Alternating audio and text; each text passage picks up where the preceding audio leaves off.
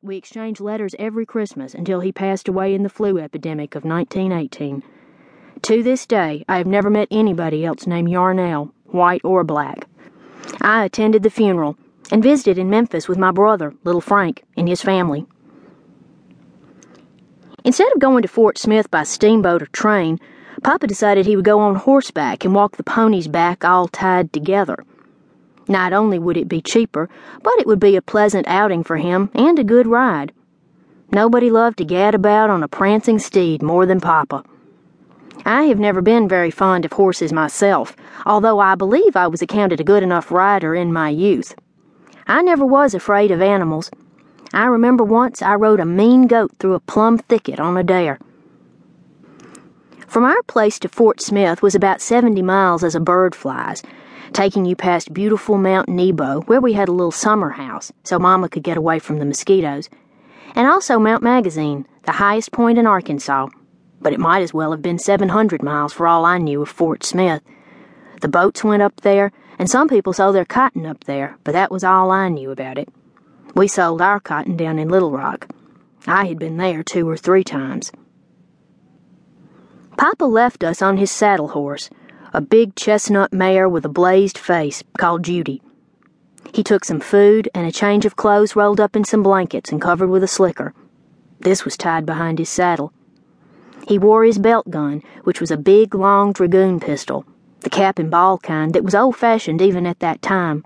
He had carried it in the war. He was a handsome sight, and in my memory's eye I can still see him, mounted up there on Judy in his brown woolen coat and black Sunday hat, and the both of them, man and beast, blowing little clouds of steam on that frosty morn.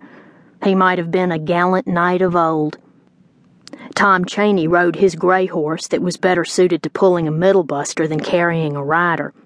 He had no handgun, but he carried his rifle slung across his back on a piece of cotton plow line.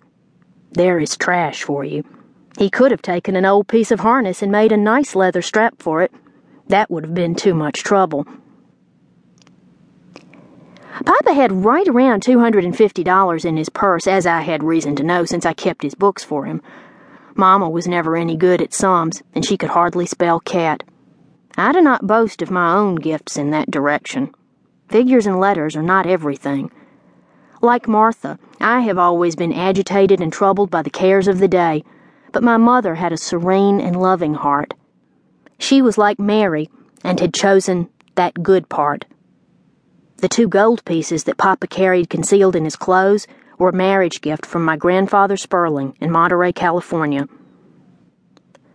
Little did Papa realize that morning that he was never to see us or hold us again, nor would he ever again hearken to the meadowlarks of Yell County trilling a joyous anthem to spring.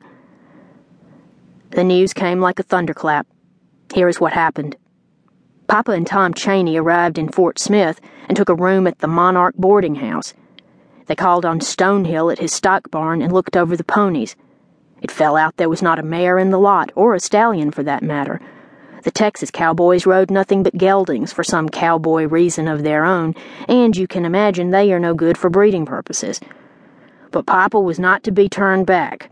He was determined to own some of those little brutes, and on the second day he bought 4 of them for $100 even, bringing Stonehill down from his asking price of $140. It was a good enough buy. They made plans to leave the next morning. That night, Tom Chaney went to a bar room and got into a game of cards with some riffraff like himself and lost his wages.